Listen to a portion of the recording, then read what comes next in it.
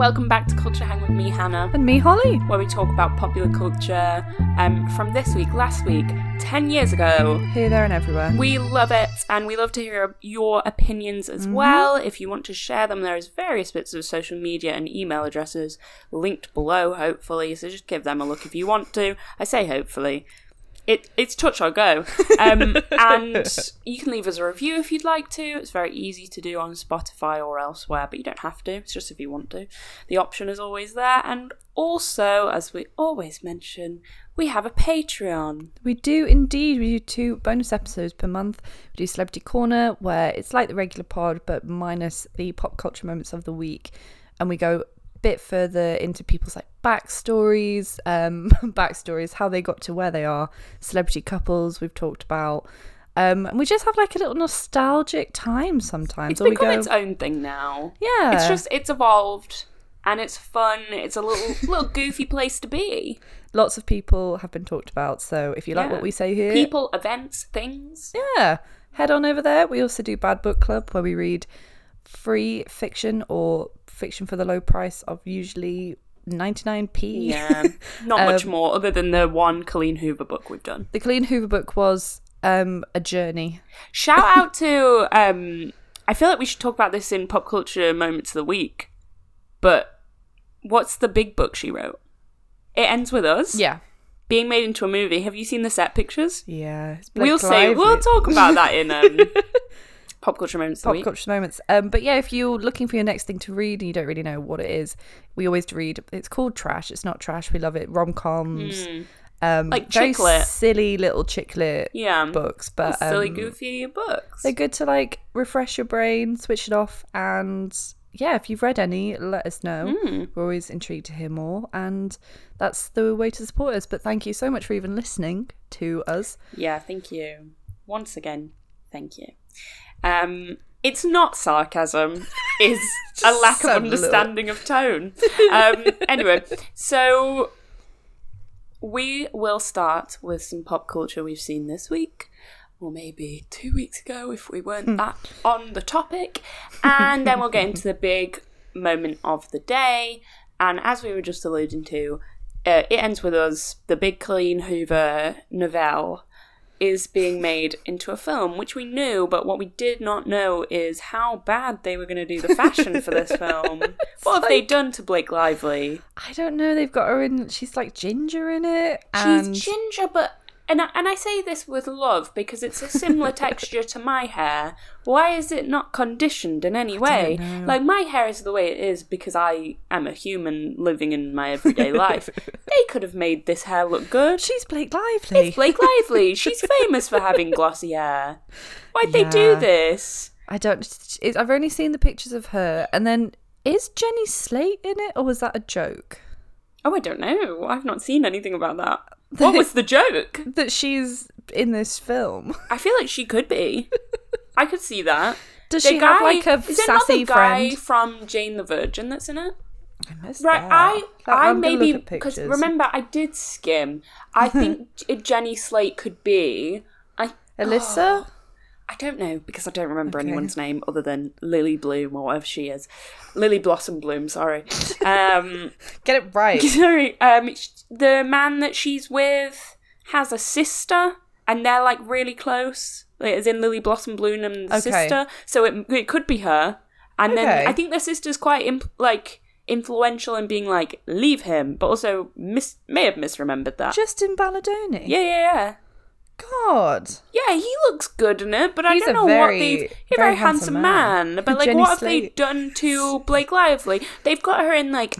I don't want to say it's frumpy clothing. It is frumpy, but it is though. A bit frumpy. I don't know where they found it. Blake Lively dress as well. Famously well. Lovely hair, lovely dress sense. Even if they just got her in jeans and t-shirts, it would have been better than this. Yeah. I don't know why I don't know what's happened. Very odd. I don't really know how they're going to pitch it. I don't know what kind of film it's going to be. I think with Blake Lively's involvement, I think they're going to try and make it a better telling of an abusive relationship. Yeah. Because otherwise I can't really see... I mean, I know that the book was popular, but there has been a lot of people pointing out Yeah, it's that not. potentially maybe it glorifies an abusive relationship. And so I would hope that the movie would try and address that. I also wonder if they'll focus on the heavy influence of Ellen DeGeneres in the book. Oh, yeah. I forgot about because this. it's set around Lily Blossom Bloom writing letters to Ellen DeGeneres and being a massive Ellen DeGeneres fan. I just don't know that that's aged well. So interested to see what happens with that. Don't know that I'll watch. But but they should make a book of that Verity book. No, they made a book of the Verity book. They should make a film of that Verity. But it was called Verity, that book. That I feel like that would translate well into, or maybe a 6-episode series. Something, it's just wacky. It's wacky, and I would love to see it televised. Yeah. It's a little bit of wackiness. A little bit of wackiness that I'd like to see. Anything else definitely. that's happened recently, of late? We've had a new Barbie trailer. We have indeed. Dropped. I think this is the last one I'm gonna watch because You have more restraint than me. I can't do this. I know, but I have to consume everything. they're falling into the trap of revealing everything in it. And But now I'm also, just like, are they? Because Are I they? think there's gonna. I think they're being clever. Well, I think Greta is, and I trust Greta. That I don't think they've revealed half of it. I think they want us to think it's going to go a certain way. And it's going to go somewhere else. okay. I've got to trust Greta with this. In Greta we trust. Yeah, I do believe in Greta, and I'm just loving Ryan Gosling more and more. I feel like so all the great. people that questioned him as Ken should be eating their words, because Absolutely. I've never seen someone embody a character as much as he has, and he's also on the soundtrack, so I'm really excited to hear. Like, it's because they released half of the artists that are going to be on the soundtrack Is the that other day. only half? Yeah, that was only Oh half. Well, it my said God. more Barbies and Kens to come, so Interesting. there's going to be more. But his name was on there, I swear. I love that. And little known fact, so I don't think everyone's aware of it, he has like an album. Is he? Like a There's- proper one? It's like a weird little... It's amazing, but I don't think, other than, obviously he did La La Land. Yeah, but- that's my main knowledge of him singing. Yeah, so I'm kind of excited for the full album.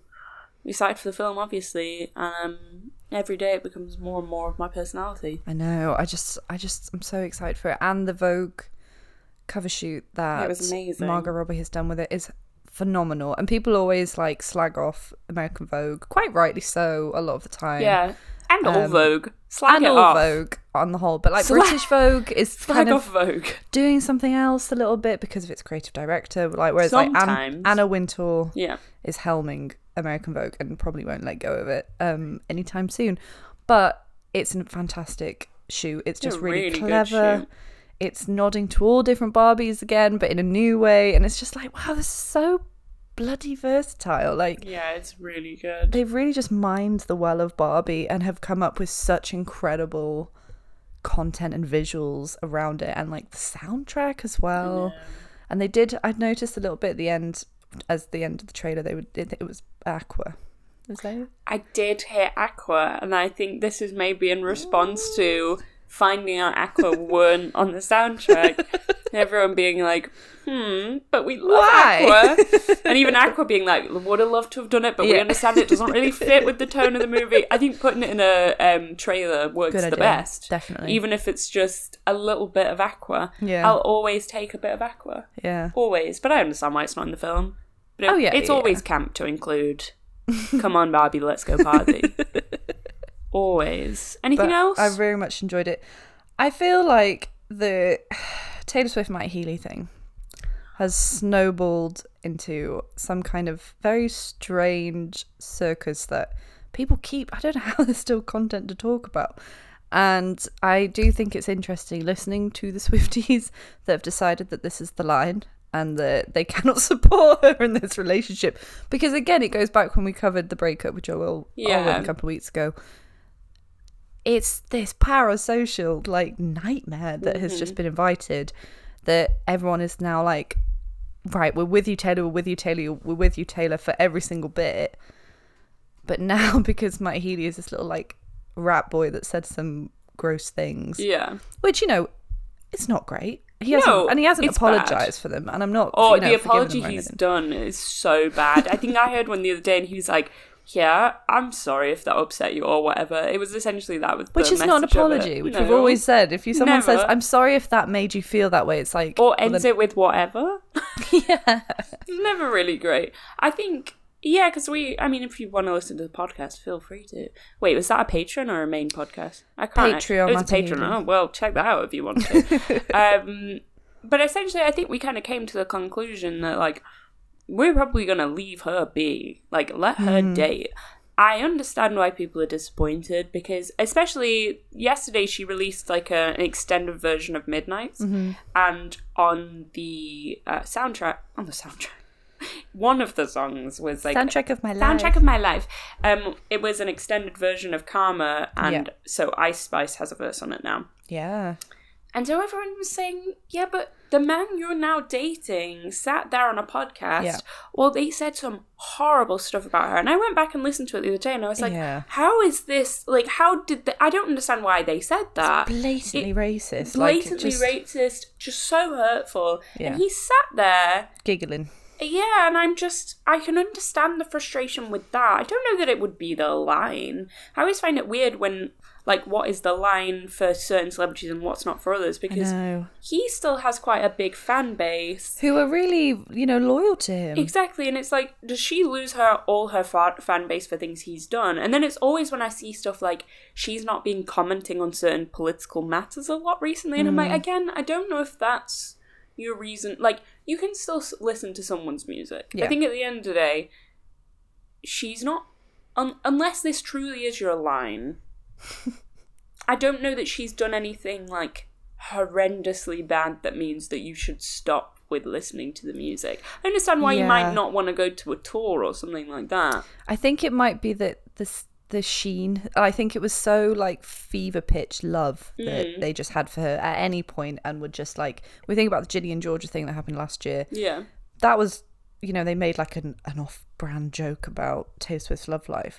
She sicked all her fans on them by being like, this isn't great, and people were like, oh, so you'll come to that, but when actually your boyfriend's been a bit gross, and you're like, I'm so happy, I love him. And that's all you're going to say about it. And I think people have said, well, she painted herself as an activist in Miss Americana. Yeah. And then didn't do very much activism in the way that people probably wanted her to. But again, it's because it's like, she said it and then there's so much space in between that people were filling in the gaps and they feel like they know her and that like friend thing that they have with her. But it's like, oh no, wait, we don't know her. And I think it's a little bit of that it's like she's made a choice and she's sticking to this that they feel like is actually breaking that knowledge and trust that they feel like they had with her, because they're like, well, the Taylor that I know and love wouldn't. I wanted her to say, I wouldn't have picked this guy, or, oh, I've only found out about the things that he said. And there was another comment about like the kind of like degradation porn he was watching as well that surfaced, and it's like kind of racist. Well, it's apparently very racist. I know what you're referring to. And that's only just come out. So there's a lot of like things that it's him who hasn't changed. He's, known for being like dark humor or whatever, which is what we discussed a couple of months ago.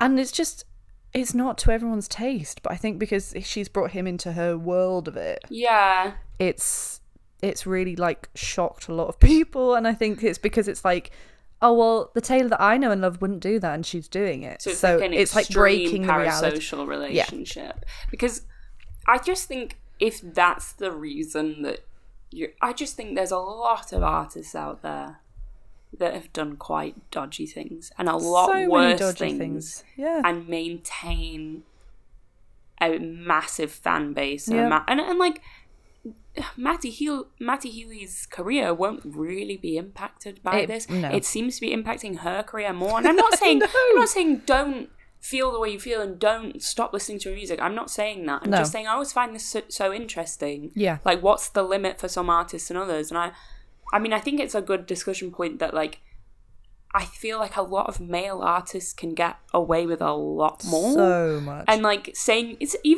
horrific stuff in their songs. We've discussed this before. A lot of male artists have said stuff in their songs where it's horrendous.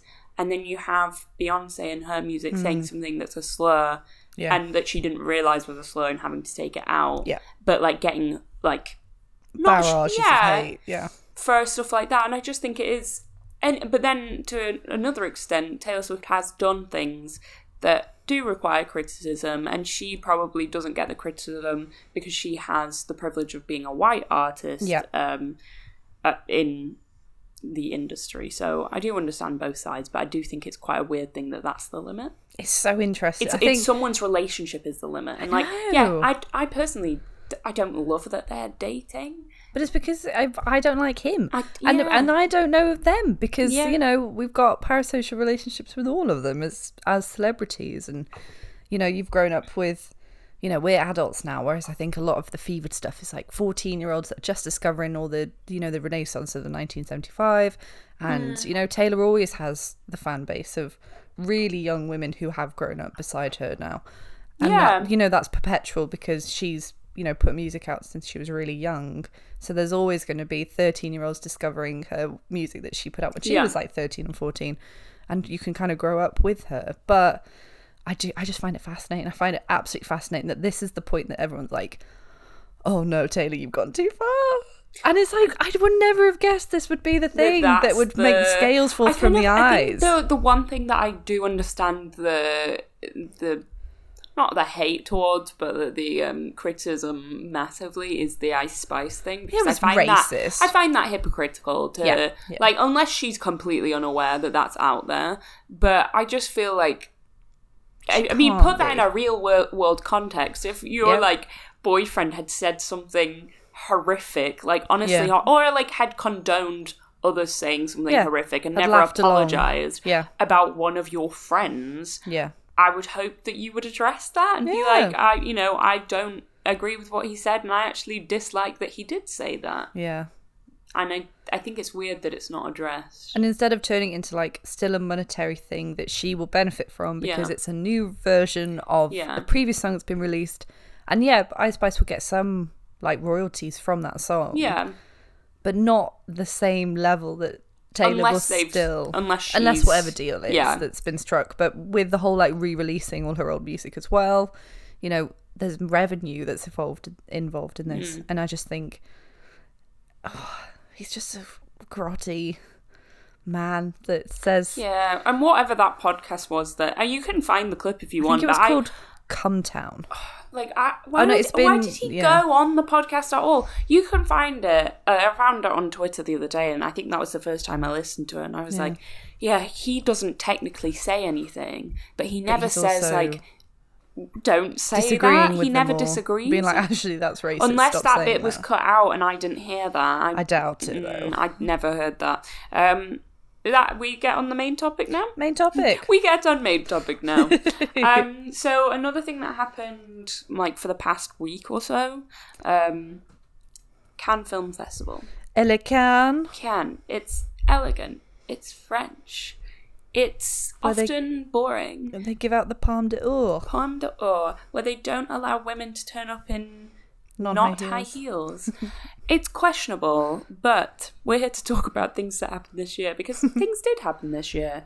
It is always nice to hear about the films that have gone down at Cannes. I know. I was actually interested in... I was like, I'll have to keep my eye out for that when it comes out. Yeah, usually I'm just following, like, I'm just keeping updated because, like, there might be an Adam Driver film that's at Cannes. And I'll never see the film because the man's doing niche films. So I just have to kind of go off what they say at Cannes. But this year it was like, big year in film coming up. And Definitely. I feel like kind of the start of this was the release of the trailer for that film that Leonardo DiCaprio's in. And I've forgotten the name of it. So I'll look it up because otherwise... Complete blank look on my side. I didn't even know he was in a film. Yeah, so Leo, it's a Martin Scorsese film because... Of course it is.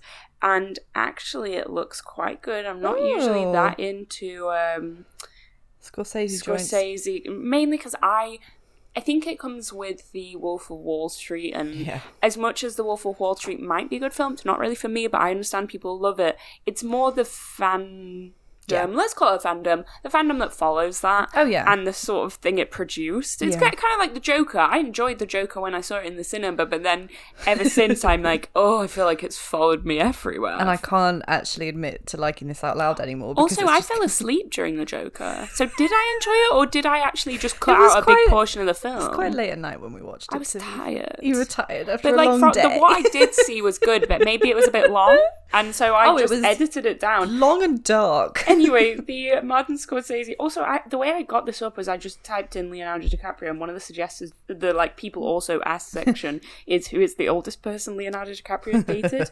Very good. The Martin Scorsese film is called Killers of Flower Moon, and as far as I understand it, it's a lot about like an indigenous group in America and how they got the right to this oil rich land. They were so rich, but they basically needed to be given the money they had. This is what I understand. I may have got it wrong, but they had to be given the money by like white people essentially, but they were like killed off basically one by one so they could get this land.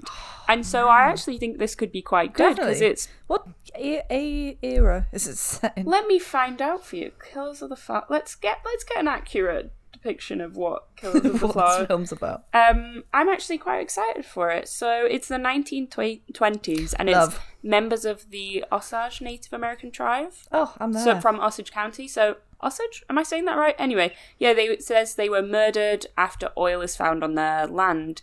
And then the FBI start investigating it. And I think that's kind of to do with the development of the FBI as well. So interesting. I'll be down for that. Definitely. I am too, because there's been a lot of praise.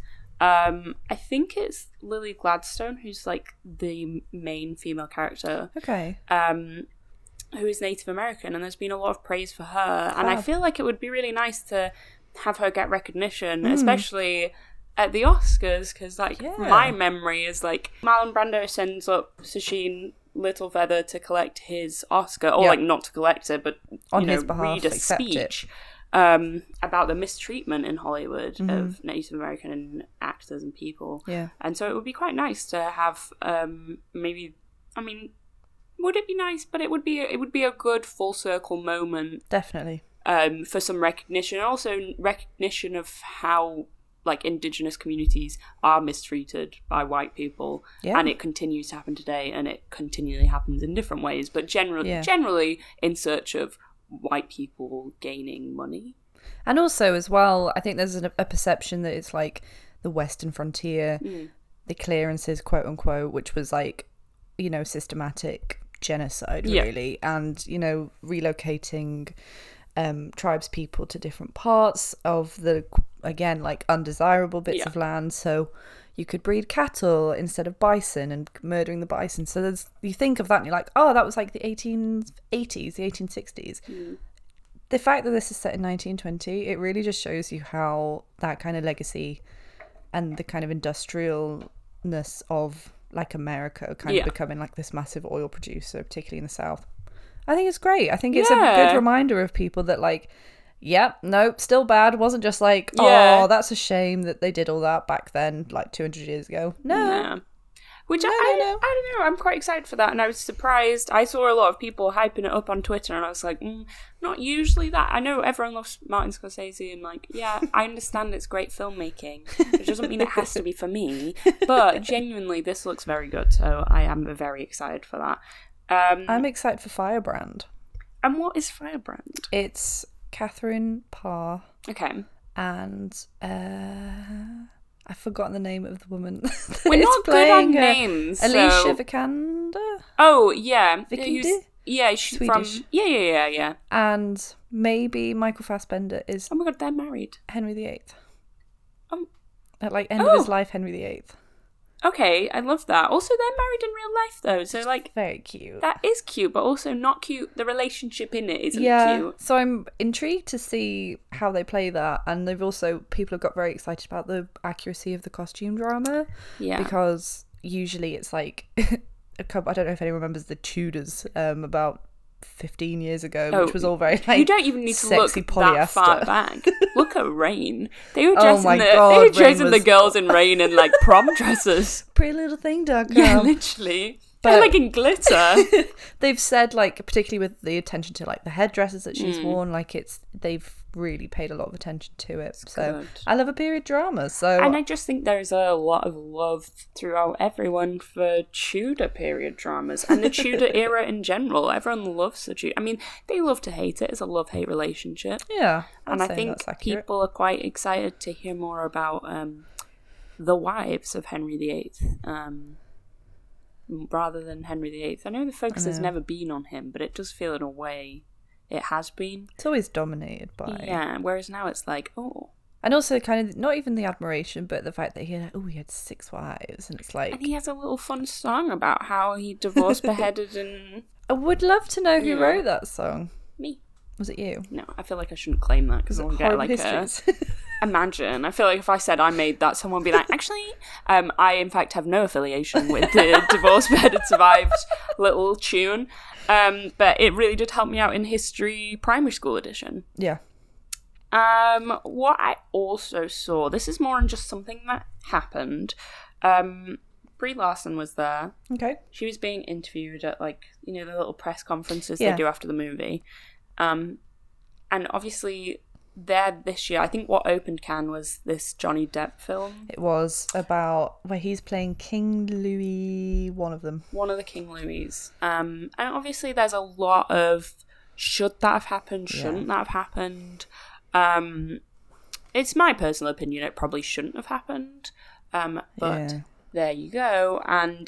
But the person maybe not to ask was Brie Larson, who was there to promote a different film and was at the press conference, and someone said, what's your opinion on that? And she was like, you're asking me that? I'm sorry, I don't understand the correlation or why me specifically. And I find that interesting because there is this sort of thing where people just dislike Brie Larson now. I have seen this. I love Brie Larson, and I've watched in the past, because I like to be open-minded about things.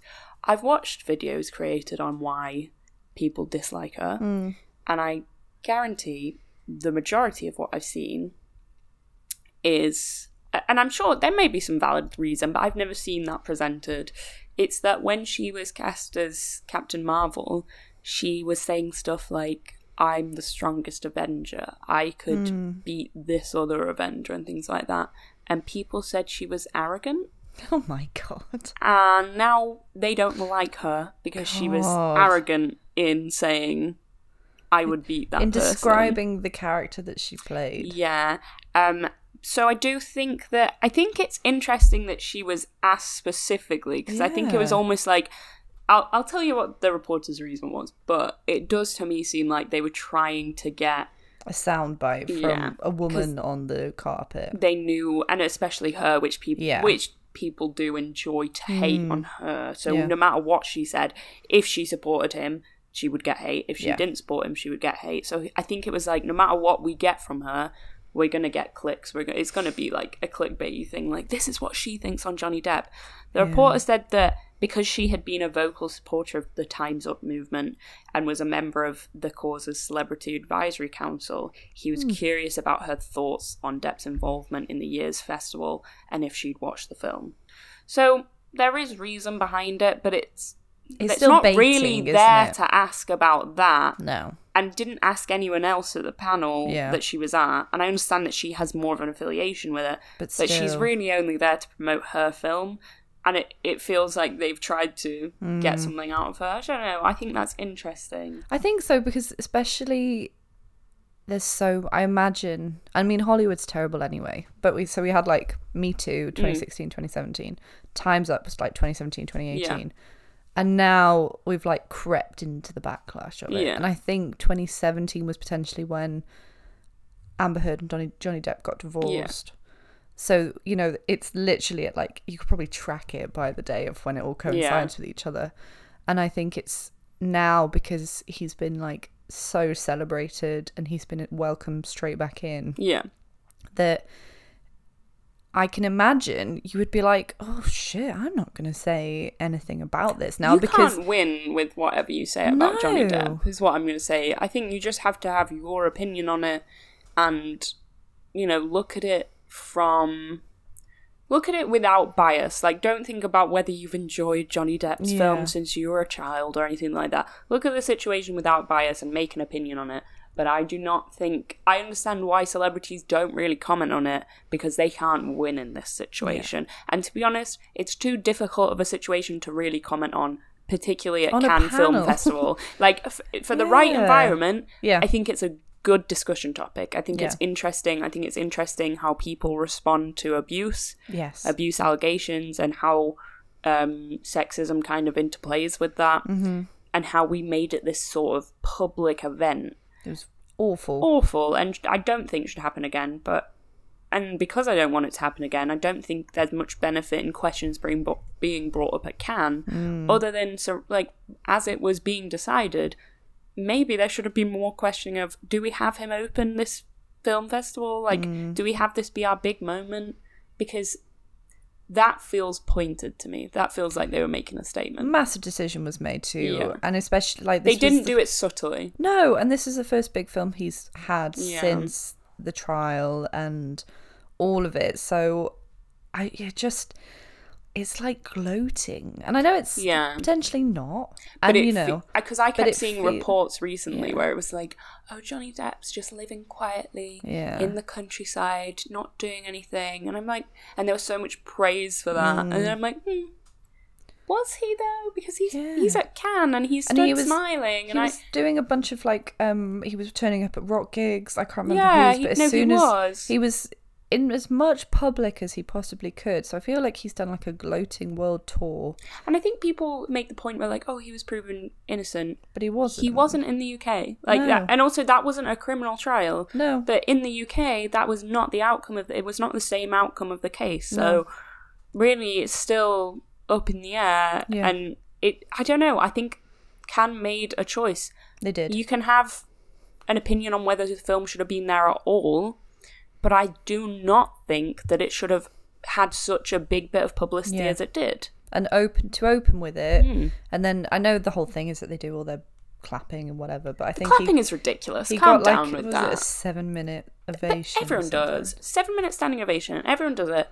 And occasionally, each year, it happens to one celebrity and everyone's like, that's so wholesome. And it usually is, because one celebrity will be openly moved by it and it means a lot to them, and I really enjoy that. Like last year it was with Brendan Fraser after The Whale, and you can tell it means a lot. But they do it for every film. I've never seen... I think didn't Don't Worry Darling only get a 4-minute one? Yeah, that's quite funny. That's the only one I know that had like short, but even that to be short, for 4 minutes standing ovation to be short... I swear there was one year Adam Driver was there, again, second time I'm mentioning him, he started smoking midway through it. It was so long. It was too long, and that wasn't even a good film. It might have been House of Gucci. Oh, man. Midway through he was smoking. Why was there that long of an applause for House of Gucci? We all watched that film. It was fine. It was a fine if a film. bit strange. Yeah. Anyway. But no, I think they, like you said, they have made a massive choice to welcome him back, and I think for, personally, I believe all women and I listen to all women, and I think what she has gone through is hell. Like that's what hell on earth would look like. And I think just the way it was able to be twisted, and when I saw that I was like, God, my heart is absolutely with this woman.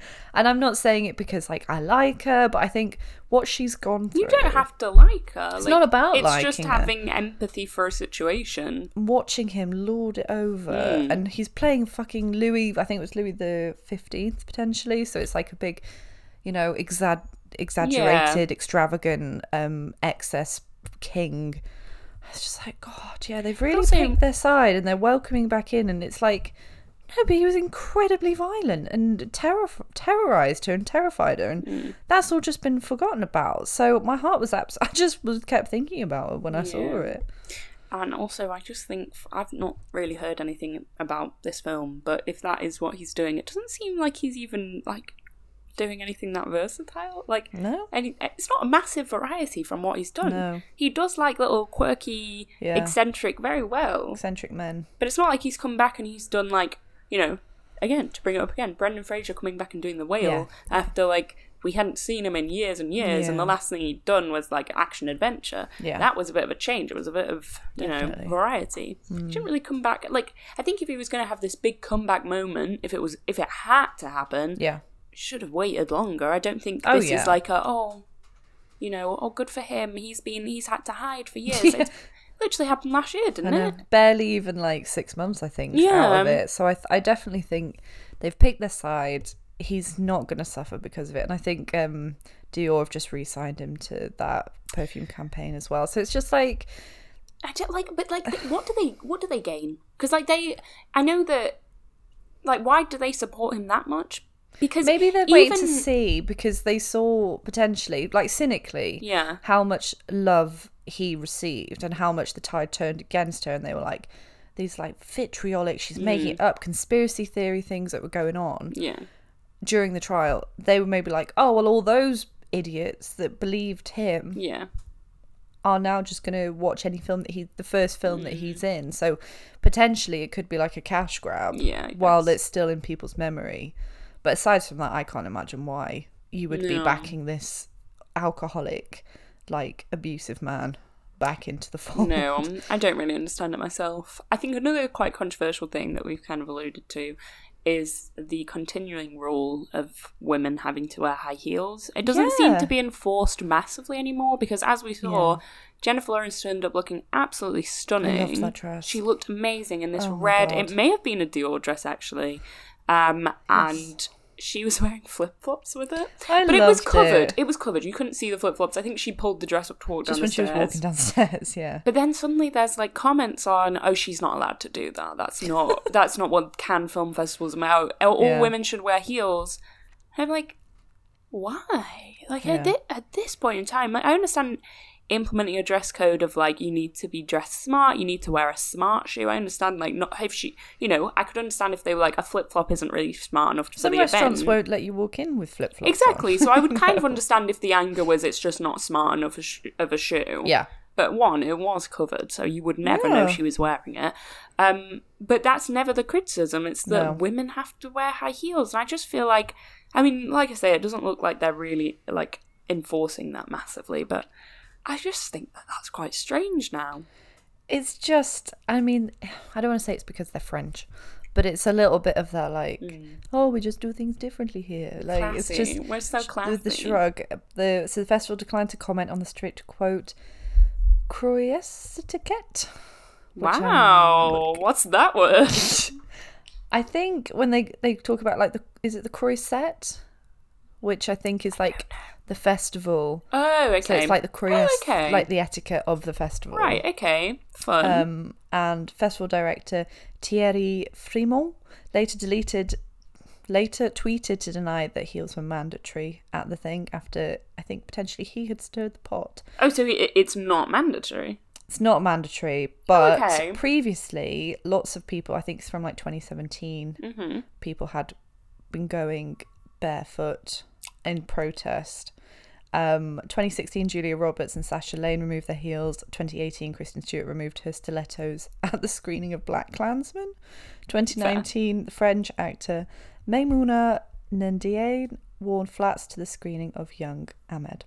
So some people haven't done it before, but she just looks so joyful. She looked so happy coming down those stairs. And like, because you would, like, the thing is, you're in a dress which is already pretty constraining. You know, you're kind of trapped anyway. You don't want to be wearing a heel with that. And we know that Jennifer Lawrence has her difficulties in a heel and a dress trying to get up and down stairs. This is very true. She's not successful with it. So she can't if she be needs trusted to wear flip-flops to get down some stairs and to get about, you can't see them. I don't see that it hurts anyone. No, it's not an issue. I had seen there was like this TikTok that was going around where it was like, someone saying, like, this is not appropriate, not at Jennifer Lawrence, but something else, like, this is not appropriate to wear for Cannes. Cannes is meant to be so classic and classy. And I'm like, yeah, I understand that. I like this element of, like, it's a classy film festival and we wear big Dior dresses. And that's nice. I like to maintain that as a bit of a tradition. But at the same time, it's kind of fun when people break tradition as well. Like, it needs to happen. And if someone comes up in something like, you know, high fashion, not really appropriate, I don't hate to see it. I quite like it. I don't really care if it's not classy. It's nice to see the classiness. For example, Natalie Portman turned up in, I think, Dior, but it was like one from a vault. Like, it was a really old vintage dress that I think maybe she'd had remade. I don't know. Because apparently this is something you can do if you've got the money. And it looked amazing. And it did, you know, it was super appropriate for the event. Yeah. But realistically, you're getting that dressed up to go and sit and watch a movie. It's madness, isn't it? What if you're having snacks and you spill them? I don't think they snack at Cannes. Oh. How do you watch a film and not snack? They're all aliens, that's why. Yeah, that's how. A little snack, a little drink. Not even a little, they've probably got champagne. Lots of champagne. Don't know that champagne stains. Champagne and caviar. Yeah, that's what they have. I hear. Champagne and caviar. What do rich people Champagne and drink? caviar, I'm quite sure. Maybe a snail. Anything else? Escargot. I was interested. I thought it was one night because I'm an idiot. Oh, it's a long. When I was like, what do you mean it's still going on? So I think it was like 2 weeks in total. Mm-hmm. One of the things I was absolutely baffled to learn about is the Amphar Gala in Cannes. Right, tell me. So on Thursday, it's only just gone, to be fair. Thursday, 25th of May.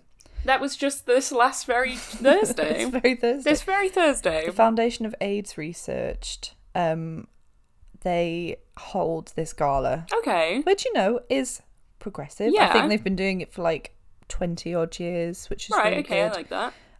It takes place in a fancy hotel. It was hosted by Queen Latifah, featured live performances from Halsey, Gladys Knight. This year? Yeah. Adam Lambert, BB Rexha. I hate to say it because those are all great artists. Bizarre. But it doesn't feel like someone that's been around this year picked the artists. No. It feels like maybe someone in 2015 went and lived in a cave and then came back and went, you know who we need?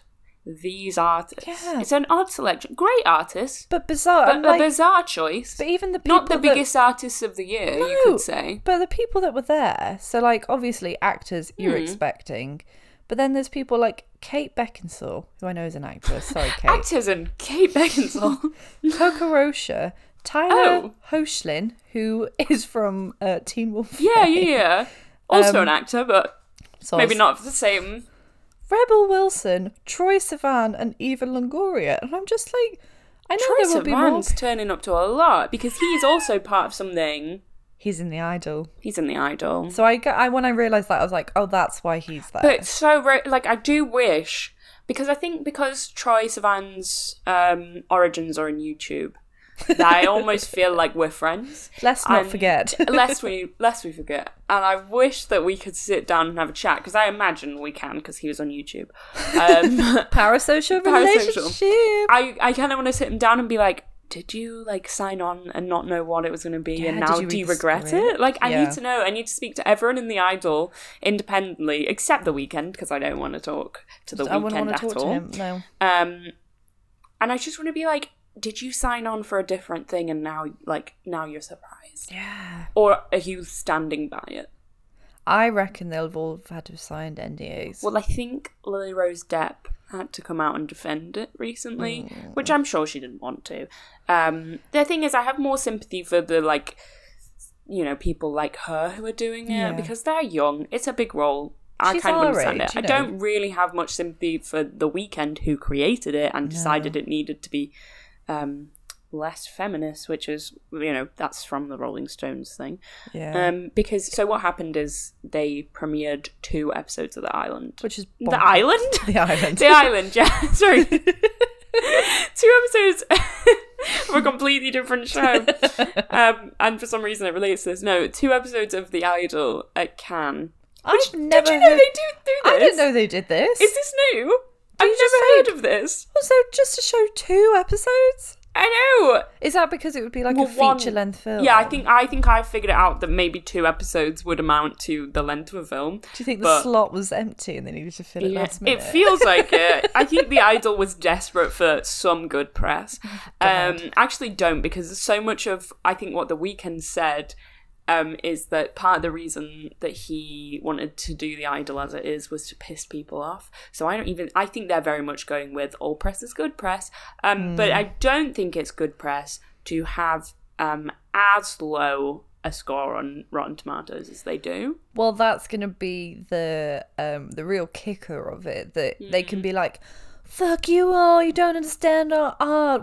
This was what we wanted in the first place. Yeah. But actually, if you've made something that people openly despise, I think the annoying thing is people will watch it because they want to see it, and it's caused controversy. So to some extent, he is correct. Like having a score that low will lead people to be like, "Oh, it's bad. Why? I need to see why it's that bad." Like, and I kind of wish it didn't, because it's just the more I've heard, the worse this sounds, because the Rolling Stones did a follow-up. It's an incredible piece of writing. It feels like this is a personal thing for the Rolling Stones at this point in time. It should be. Because they were called out on the show. Yeah. Like, this was The Weeknd's response. So they're having a personal feud. What I learned from this is that this is not the first time Sam Levinson has had, like, a personal feud with a reporter and used it to fuel his work. Because apparently it was, like, part of the inspiration for Malcolm and Marie, if that's the name of that film he did, that some reporter had commented on his work and he used that in the film. I don't know. It was used in the film. He utilised it. I think it just speaks to an unbelievable ego that is just allowed to run free. Oh, and I think you got that from, there's a bit in the Rolling Stones, but where it says during the press conference, Sam Levinson was asked to address the Rolling Stones article, which, to remind everyone, was about there being a horrible atmosphere on the set, and also just changing the plot, like being messy, just generally quite bad things. We have an episode on it if you want to listen to a condensed version of what it says, because it's quite a long article. Although our podcast is like an hour long, so depends how slow you are at reading. And he said that the magazine could write whatever it wants, and that when his wife read him the article, because he can't read. He can't read. Michelle. I said, I think we're about to have the biggest show of the summer. My only gripe is that they intentionally omitted anything that didn't fit their narrative, but there's been a lot of that lately. And I'm like, okay, maybe that's true. You know, maybe they did omit some things, but maybe address the things that were said, and the fact that do they speak to 12 people who worked on the show or something like that? A lot of, different kinds of crew members. They hadn't made stuff up. They spoke and got evidence from people. So the fact that they're like, oh, but they just did it to twist the narrative, that's what a journalistic story is, babe. And maybe address what's been said and then present us with this is what was left out. But he never told us what was left out. No. He's never gone out of his way to be like, oh, no, actually, we did this, we did this, we did this. This woman doesn't work on the thing because of this. The Weeknd wanted it to be more like this. It was nothing to do with it being sexist. He just thought this was a better way to... Any of that would have been better than just like, oh, they're twisting the narrative. Which we have no evidence of that because you provided no alternative. There's no counter-narrative. No. So we're only going to listen to the main narrative that's been supplied, or if we want to torture ourselves, we'll go watch this like bloody torture porn sadistic. And it's the fact he's trying. It feels like him and The Weeknd are just trying to be like, play it cool in response to all the criticism. That's so embarrassing because they're like, oh, we don't care. We don't care about that. Not. Like the response of like, oh, this really genuine criticism of our show. We're about to have a big hit on our hands, boys. Like, please stop. Please stop with that. It just annoys me. And I think also people are getting more and more frustrated because there was a report this week that the 3rd season of Euphoria might be ready in 2025. Oh my God. 2025? They're hoping for 2025. Jesus Christ, what's going on in it? just pure unorganisation from Sam Levinson, I can only assume. 2025. Obviously, there's been writers' strikes, which will set some things a bit back, but I didn't hear any report that they were specifically impacted by that. So, especially with Sam Levinson, I hate to say it, but I'm just not sure that... I haven't really seen a massive amount of support from him. Maybe I've not looked into it enough, and maybe he does support it, but... Yeah. Interesting, and I think it's just kind of getting to a point that people are like, I don't know care. that anyone will be attached to Euphoria in 2025. God, that's really not understanding the cycle of if you big consider hitters. Massive shows that HBO has had, like Succession, even Game of Thrones, where like at most you might have 2 years in between, but it would just be 2 years, and that would be at most. And that kept people engaged and kept coming back. It doesn't work if your show has a lot of messy rumours around it, and also you leave so long in between it. Because what, half be like the people in it don't want to return. And they'll all be too old. They're already too old to play teenagers. They're but like middle-aged. We'll be watching, like... They'll be ancient. I can't believe... I mean, I already was struggling to believe that these people would ever been in high school or been teenagers authentically, but I know that wasn't Sam's point with making it. But I think it's really interesting in the article. The man's written is called David Fear, which I think is just the best name that's ever existed. So he said the Idol premiered its first 2 episodes at Cannes Film Festival on Monday night and left a snail's trail of sleaze across the Croisette. And while it's tempting to say that everything you've heard about it is true, that may be soft selling how skin crawling the experience of actually watching this satire (brackets question mark) on the 7 circles of showbiz hell is. The double dose of festival screened felt nasty, brutish, much longer than it is, and way, way worse than you have anticipated. But what the hell is they got? What the hell have they done? Like, this is the problem for me, is that people will read that and be like, well, I want to see how bad it is. Like, I'm definitely imagining that, although I think it might be out now, actually. I'm not sure. I think maybe it comes out this weekend for everyone else, but I could have got it wrong. But I imagine the first episode will have quite a lot of views. Yeah. Whether they maintain the views because it's not actually good. It's shit. That's to be decided. But the whole thing kind of annoys me. It's annoying. They are annoying. Why, like, you could make a TV show about anything. I know. Why did you want to make it on that? Like, I love the idea of seeing a show about the mistreatment in Hollywood. Not this one. No. This is just more mistreatment. Yeah, it feels like they've used it as an excuse to mistreat people. Yeah. On the set. And also, I really hope Lily Rose Depp has a therapist. Just like in general. With what's gone on. And again, I don't know her, but you kind of just see it and you're like, God, this is the vehicle that it's all about, like, her masturbating and choking herself. And you're just like, I know. Oh, God. And then Sam Levinson's just there like, yeah, do that again behind the camera. It just feels like exploitative filmmaking. It does. We have a lot of episodes on Sam Levinson if you are interested in hearing more. I think we've got like a general review on Euphoria, and then we do have one on the Rolling Stones article. Yes, we do. I think that kind of fuels a lot of what we're saying because we've read a lot over the years of what he's done. And I think creating Euphoria was very unique at the time. And I'm not going to say that it's not some great television, especially season 1, and the cinematography is amazing. It is fab, yeah. But it I don't think it's remained it's definitely a cultural moment, I'll give him that, but I don't know if the TV quality is up to mark anymore. No, and I think that's kind of demonstrated by The Idol, and that maybe he's very good at aesthetic and cinematography. But, like, once you've done the Euphoria cinematography once, you can't apply that to everything. This is so true. I know that he did Malcolm and Maria, whatever that one was, and that was in black and white, maybe? Yeah. That didn't do amazing. How much substance does it have? Yeah. Yeah, no, I definitely... I don't think we would be watching it. No, I don't think so. I don't think we're subscribing to it. The other things that I saw... Yeah. I didn't know they were doing a new Indiana Jones film. Did you? I did. I'm completely baffled by it. I thought the trailer was really good.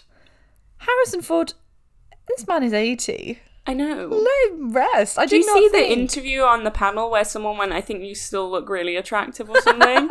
And he was like, he was saying like, it's this body or something. It was very, very nice to see. But Phoebe Waller-Bridge is in it. I know. I was like, oh my God, that's Phoebe standing beside Harrison. Phoebe, I genuinely think it looks quite good, and I brought this up to like other people, and they've all said no, like we disagree. But I think it looks good. I think it's just a nostalgic. Should we add it to the list? literally, I think we should. I think it's a nostalgic thing. I think Indiana Jones was like the first film I was allowed to stay up late to watch when it was on television. So like a part of me is like, I need to see this. Yeah. It probably won't be amazing, but I don't expect it to be. As a kid, I just have a soft spot in my heart for Harrison Ford. I just feel like he is a family member that vaguely dislikes me, but, you know, deep down does love me.